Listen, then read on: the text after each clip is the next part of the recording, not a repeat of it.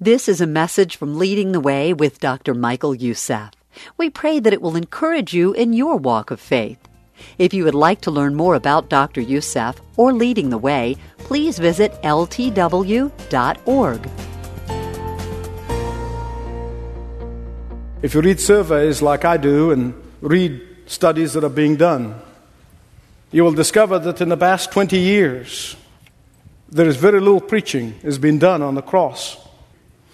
There are very few faithful voices here and there who are continuously preaching the cross of Christ.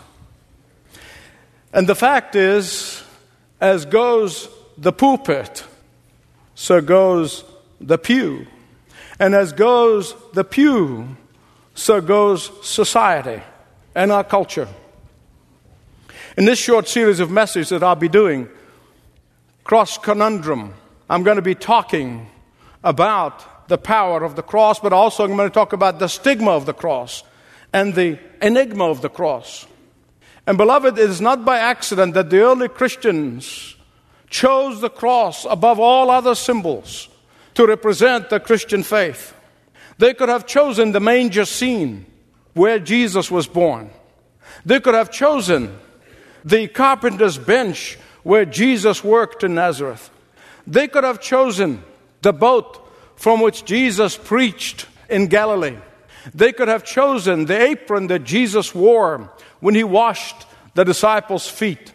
They could have chosen the stone that has been mightily and powerfully removed from the tomb where he mightily rose from the dead. They could have chosen a throne that would represent his sovereignty and his rule and his power and his reign.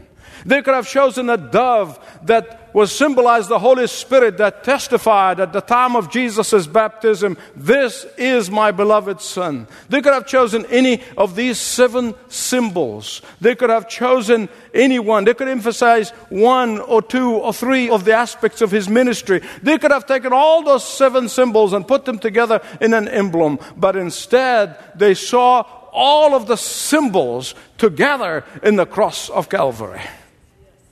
In fact, did you know that the crucifix that you see, the figure of Jesus hanging on a cross, was not known in the early Christian church until the 6th century?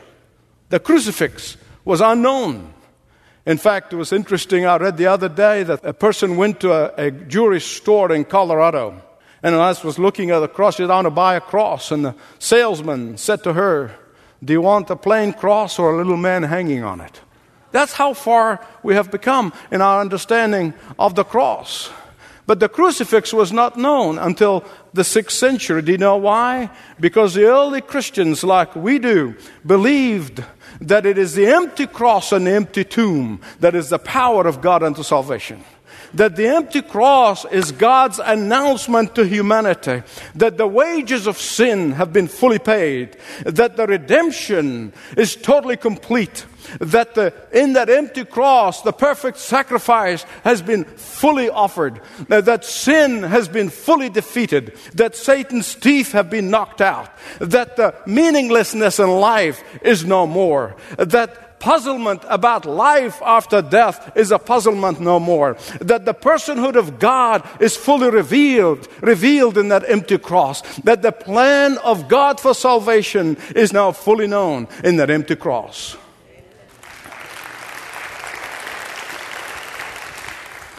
But what was a shadow for thousands of years have become a reality on Calvary. For thousands of years, the shadow loomed large. And then when Christ came, the shadow is no more. And the real person is here. This is vitally important for all believers to understand. Listen carefully to me, please. The cross and the crucifixion of Jesus Christ did not just happen in a vacuum. Christ did not just have a second thought, as the liberal churches would say, that they said, while I'm here on earth, let me show them how love is very important. And so to them, the cross is just it's a symbol of love. That's what's taught in many a church today. I want you to hear me right on this one. Because the shadow of the cross began to appear back in the book of Genesis. The shadow of the cross have been seen at the beginning of time. The shadow of the cross had been lifted high for all of humanity to see in the book of Genesis. And like all shadows, when the real thing appears, the shadow is not necessary. There is a real person behind the shadow. Sure, for generations in the Old Testament, all they saw is the shadow. But then in the New Testament, when Jesus Christ came to earth, the shadow was no longer important. If you look at the shadow, and you really would not know who that person is, but you'll see the shadow. You know there's somebody there, right? Until you get to the real person, then the shadow is not important. All the distortions in the shadow has now been cleared. And that's exactly what the cross of Calvary is all about. But the shadow was there from Genesis all the way to Malachi. The shadow always heightens our expectations for the real thing. A shadow of a person increases our curiosity for the real thing. A shadow proclaims that the real thing is behind the shadow. From the moment Adam and Eve tried to go it their own way, from the moment Adam and Eve said, we're going to do what we want to do, we're going to do our thing, not God's thing. From that moment, God has been lifting the shadow of the cross, which we could only see, of course, as a shadow in the entire Old Testament. Listen carefully, please, because from the time God shed the blood of an innocent lamb in the Garden of Eden to atone for Adam and Eve's disobedience, from that time, God began holding a cross high for people to see. The shadow of the cross was looming large. From the time God said to Moses, offer a sacrifice and then take the blood of that lamb and paint the doorposts of your houses with the blood, so that when the angel of the Lord comes in, he will see that blood and he will pass over. From that time, God has been lifting the cross, whose shadow was only visible until Jesus Christ showed up. Throughout history, in God's dealing with His children, with His people, He kept on lifting the cross higher and higher and higher until the real person showed up, the Lord Jesus Christ, where the shadow at that moment gave way to the real thing. In the book of Hebrews, it tells us that the blood of animals could never permanently remove sin. Now, the operative word here is permanent. That's the key word. It can never permanently remove sin. Only the pure blood of the Lamb of God, the sinless Lord Jesus Christ, can purge sin and the horrors of sin and the ravages of sin and the consequences of sin. But the question that I often hear people ask, well, if animal sacrifice cannot remove permanently the sin of man, why did God institute it? Why did God practice it in the Garden of Eden? Why did God insist on it in the Old Testament? Why did God start it with Adam and Eve? And why did God taught it to Abraham? And why then He asked Moses to practice it on the Passover? I have three answers. The first answer, the reason God instituted animal sacrifice, is that to teach them that animal sacrifice, an innocent lamb, can temporarily, here's the opposite word of permanent, temporarily remove their sin and cover their sin.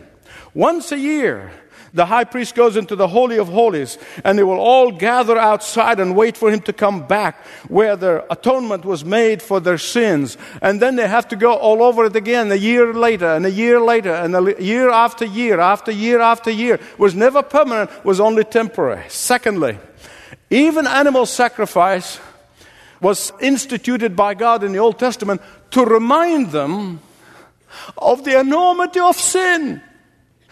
That sin is an offense to a holy and righteous God. That sin has to be paid for by innocence. That redemption had to take place, that atonement had to take place with innocence. The third reason why animal sacrifice was instituted by God, so that it may prefigure the cross, so that it may point beyond itself to the coming cross, so that it may anticipate the cross of Christ, so that it may intensify the longing of God's people for the real thing, so that it may intensify the longing for the permanent solution to sin.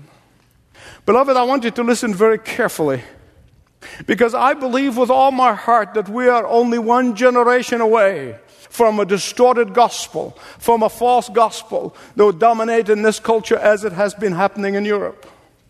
Because unless you understand what I'm going to tell you right now, unless you understand the very core of the words that I'm going to speak to you right now, it's so critical. And that is why pastors and preachers and priests are not preaching the cross anymore.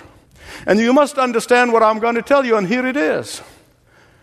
The Bible teaches us from cover to cover that God's justice, for it to prevail, sin must be punished.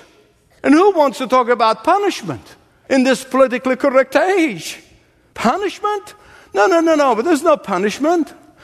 Punishment? Yes.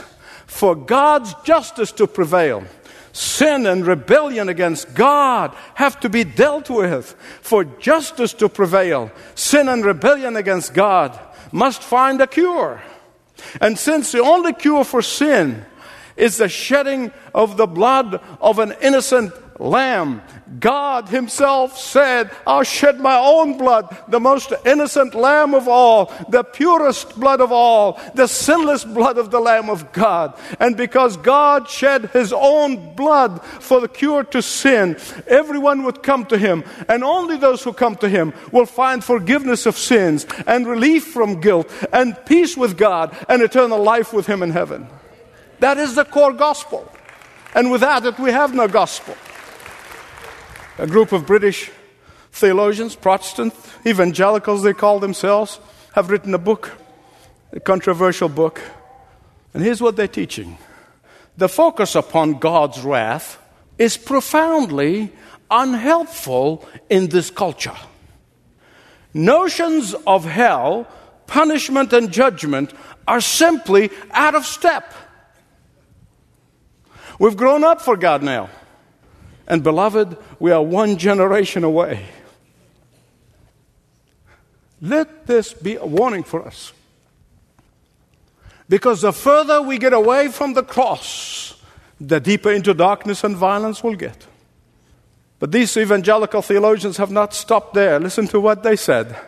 He said, the understanding that on the cross, Christ died in our place, bearing the penalty of our sins, is a form of child abuse. Huh? You say, how is that a child abuse? Listen to their answer. A vengeful father punishing his son for the offenses that he has not even committed is a child abuse. Total ignorance of the Trinity. Total ignorance of the nature of God. Bringing everything to a human level and has nothing to do with the sovereignty of God and understanding the supernatural. Listen to me, please. As the church is empty out on the continent of Europe, darkness is coming in. In these upcoming messages I'm calling the Cross Conundrum, I'm going to be speaking about the power of the cross and why we must cling to the cross. But make no mistake about it, when the light of the cross is rejected, darkness will rule supreme. When the liberating power of the cross is removed, servitude will take its place. When the cross is denied, violence will replace it. When the cross is minimized, hell on earth will be maximized. And we are one generation away.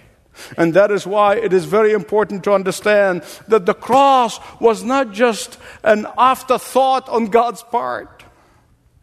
That the entire plan of God for salvation from Genesis to Revelation hinges on the cross, hangs on the cross, founded on the cross. When God was foreshadowing the cross to Adam and Eve, when he shed that innocent lamb and gave them the skin to cover them, they understood. You say, well, they understood what? They understood for the first time the enormity of their sin, the enormity of refusing to obey the Word of God. They understood that for God's justice to be met, a sacrifice have to be made. And Adam and Eve in turn taught this revelation to their children. Cain and Abel understood this foreshadowing of the cross. They understood the importance of the shedding of blood for the atonement of sin. Abel believed it and he practiced it, but Cain rejected it. And that is why Abel's sacrifice was accepted by God, but Cain's sacrifice was not. Cain, who wanted to come to God his own way, he wanted to come to God according to his feelings. He wanted to come to God what he thinks is right. He wanted to come to God on his own terms. Cain rejected mom and dad's teaching. Cain rejected his parents' revelation, God's revelation. And Cain rejected the only acceptable way of worship. And that is why he was eternally lost. Let me ask you this. How do you worship God? How do you worship God? On your own terms? How do you please God? The way you think He should be pleased? How do you come to God? Your way or His way? On your own terms or His? At your convenience or His? That's a question for each one of us to answer. Genesis 4:4 and 5 said, the Lord has regard for Abel and his sacrifice, but for Cain and his offering he had no regard. No wonder thousands of years later, in the epistle to the Hebrews chapter 11 verse 4, it says, by faith Abel offered God a better sacrifice than Cain. By faith he was commended as a righteous man when God spoke well of his offering. And by faith he still speaks even though he's dead. Now, the question I often confronted with skeptics is that why is animal sacrifice still practiced by some primitive cultures? And why they believe this is the way out? Well, the answer is really much simpler than you think. The origin of all animal sacrifice can be traced all the way back to our first parents, all the way to the Garden of Eden. All the animal sacrifices are practiced in Africa and Asia and any parts of the world. That goes back to the Garden of Eden. And that is why all the people of the world, they need to hear the good news of the gospel. They need to hear the good news that animal sacrifices are not required anymore because God the Son came from heaven. He died on a cross, shed His own blood, which made animal sacrifices and not possibly at all get you closer to God. That is the good news of the gospel that need to be preached all over the world. And this is how it happened. Listen to me very carefully. Fasten your seatbelt because I'm going to move a little even faster than I'm going now. I'm going to give you several thousand years of history in about a minute and a half, okay? Fasten your seatbelts now. This is how it happened. Adam lived for 930 years. Adam taught the importance of shedding of innocent blood for the atoning of sin to his descendants. All the way down to Lamech. Lamech was the father of Noah. In Genesis chapter 8, verse 20, Noah practices the shedding of innocent blood for the atonement of sin, for redemption. Doing what? Foreshadowing. And Noah lived for 600 years. And he taught this truth to all of his descendants, foreshadowing what? Abraham was 57 years old when Noah died. Did you know that? Abraham learned and practiced this biblical revelation, this biblical mandate. Abraham was privileged to see the day of the cross 2,000 years before it took place. When he exercised faith, when he trusted in the living God, when he trusted in the promises of God and took his son Isaac, believing that even if he does offer him as a sacrifice, God is going to raise him from the dead. In Genesis 22:8, Abraham said, God will provide himself. I don't know what your translation said, but let me tell you what it really means. That God himself will provide himself as a sacrifice. God will provide himself. Not that himself is going to provide a sacrifice. He's going to provide himself. the lamb for a burnt offering. Foreshadowing what? And that is why Abraham was privileged to see Jesus Christ 2,000 years before Christ appeared. And Jesus said, Abraham saw my day and rejoiced. And these foolish people, lacking in faith and understanding of the Old Testament, wanted to stone him to death. And they said, you're not even 30 years old yet. How can you say that? Abraham saw the cross, foreshadowed the cross 2,000 years before Christ. And that is why 2,000 years later, not very far from Mount Moriah, where Abraham was about to offer his son Isaac, the Son of God, the God who provided himself the sacrifice, died on Calvary to take away permanently the sin of everyone who would believe in him. And as Isaac watched this incredible faith of his father, as Isaac himself exercised faith by allowing himself as a 17-year-old boy to lie on that altar, as Isaac watched how he himself was spared by God and his promises, he too taught his children the importance of the shedding of innocent blood for the remission of sin. Foreshadowing what? Isaac's son Jacob began his own relationship with God by building an altar and offering a sacrifice, and called the place, God is the God of Israel. Although his children went to Egypt for 400 years and they were in slavery and they were not able to practice this biblical revelation, God had to teach it to them all over again when they're about to leave Egypt and get into the wilderness. When he delivered them out of Egypt, he told them to kill an innocent lamb and then to paint the doorposts with that blood. And that is why it became Passover, because the angel passed over these houses and the firstborn was spared. And that's why we call it Passover. And that Passover was celebrated consistently and continuously for 1,600 years. For 1,600 years. Until all of these sacrifices have found their fulfillment in the one and only permanent acceptable sacrifice to God. And from that moment on, animal sacrifice have ceased. Animal sacrifice have ended. Because when the person appears, the shadow is not important anymore. When the person appears, his picture not as important. And in the Old Testament, the cross, it was foreshadowed, it was a riddle, it was a picture. But when the real person appeared, the picture paled in importance. And that is why, beloved friend, from that moment on, listen carefully. God is not and will never be pleased with animal sacrifice. How? After his one and only Son, who coexisted with him before time began, left the glory of heaven, came to earth, lived in the poorest of the poor, hung on a cross helplessly, then rose again. How could he be pleased by animal sacrifice anymore? Because the eternal and the real and the permanent has come. How do you see the cross? How do you view the cross? How does the cross impact your life on a daily basis? How does the cross impact your decision making in your business? How does the cross impact your relationships? How does the cross impact husband and wife and parents and children? How often are you thankful for the cross?